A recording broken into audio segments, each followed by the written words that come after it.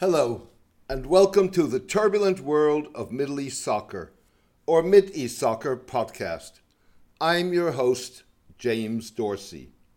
China is contemplating greater political engagement in the Middle East in what would constitute a break with its long-standing effort to avoid being sucked into the region's myriad conflicts, and a bid to counter mounting U.S. pressure to force Gulf states to curtail relations with the People's Republic. Prominent Chinese scholars close to the government in Beijing have increasingly hinted in recent weeks at a possible policy change in public statements and writings. The hints come as the reliability of the United States as a regional security guarantor is increasingly being questioned. They also coincide with mounting tensions between the United States and China that have sparked U.S. pressure on countries it considers allies, partners, and or friends to limit their technology cooperation with the People's Republic. Scholar Sun Degang and Wu Sike, in the most explicit indication of a possible policy shift, argued in an article published this month in a respected Chinese journal that the United States was a key region in big power diplomacy with Chinese characteristics in a new era. Messieurs Sun and Wu suggested that Chinese characteristics would involve seeking common ground while reserving differences, a formula that implies conflict management rather than conflict resolution. The scholars said Chinese engagement in Middle Eastern security would seek to build an inclusive and shared regional collective security mechanism based on fairness, justice, multilateralism, comprehensive governance, and the containment of differences. The article followed remarks by Niu Jinjun, Director of Middle East Studies at China Institutes of Contemporary International Relations, widely viewed as China's most influential think tank, suggesting that China's interest in the Middle East was waning. For China, the Middle East is always on the very distant back burner of China's strategic global strategies. COVID-19, combined with the oil price crisis, will dramatically change the Middle East. This will change China's investment model in the Middle East, Mr. Niu said. Analysts read Mr. Niu's comments as advising Gulf states that increasingly are walking a tightrope between Washington and Beijing to dial down tensions with Iran to a degree that differences become manageable.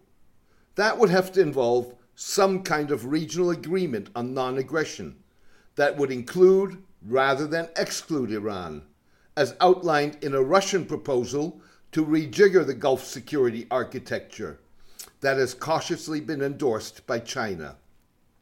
Beijing has indeed become more concerned about the stability of Middle Eastern regimes. Its growing regional interests, combined with its Belt and Road ambitions, underscore that Middle East stability, particularly in the Persian Gulf, is now a matter of strategic concern for China, said Mordechai Chaziza, an expert on China-Middle East relations. Chinese and Russian preference for a rejiggering of the Gulf security architecture based on a regional non-aggression pact, stroke with options being weighed by the Trump administration. One option that was considered recently is a mutual pact of non-aggression. It's not a new idea. In 1995, something similar was tried between Saudi and Iran. It kept the peace for quite some years, said Kirsten Fontenrose, a prominent Atlantic Council scholar who served as senior director for the Gulf on President Donald Trump's National Security Council.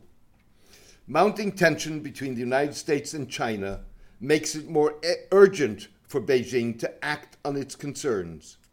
Senior Trump administration officials, as well as those like Mrs. Fontenrose, who recently left government service, are laying out how the United States wants its Middle Eastern partners to structure their relationships with China. U.S. Assistant Secretary of State for Near Eastern Affairs, David Schenker, recently said the United States had advised its Middle Eastern partners to take a careful look at investment, major contracts, and infrastructure projects. He warned that certain engagements with China could come at the expense of the region's prosperity, stability, fiscal viability, and long-standing relationship with the United States. Mrs. Fontenrose cautioned that the Middle East has got to understand that this is the way the U.S. sees that part of the world, and that if you become their best friend, then that's going to be a challenge to our relationship.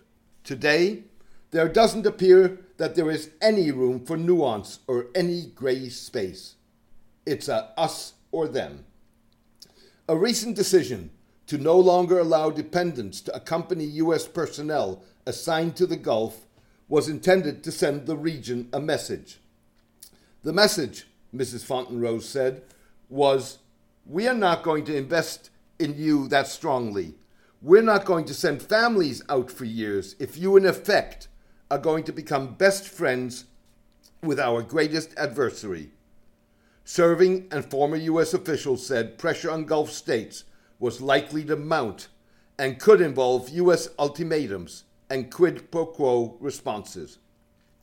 Our partners need to know what our red lines are and what that means. If you do purchase this, we will withdraw this, Mrs. Fontenrose said. Greater Chinese political engagement that could contribute to a reduction of regional tensions would first and foremost serve to protect Chinese interests. China, however, also appears to be debating whether it could help countering U.S. efforts to force Gulf states to restructure their relations with the People's Republic. That is likely to be a long shot in an environment in which the United States appears to have opted for confrontation, and in which distrust and suspicion, rather than search for common ground, is the name of the game. Writing in Chinese Communist Party newspaper Global Times, Wei Zhongyu, a scholar who studies the United States, suggested recently that the future trajectory of China-U.S. relations depends on how the two interact, rather than the U.S. one-sidedly. China can still seek strategic initiatives. Thank you for joining me today. I hope you enjoyed the podcast. A written version of this podcast is on my blog, The Turbulent World of Middle East Soccer, at mideastsoccer.blogspot.com. Please join me for my next podcast in the coming days. Best wishes, and take care in these trying times.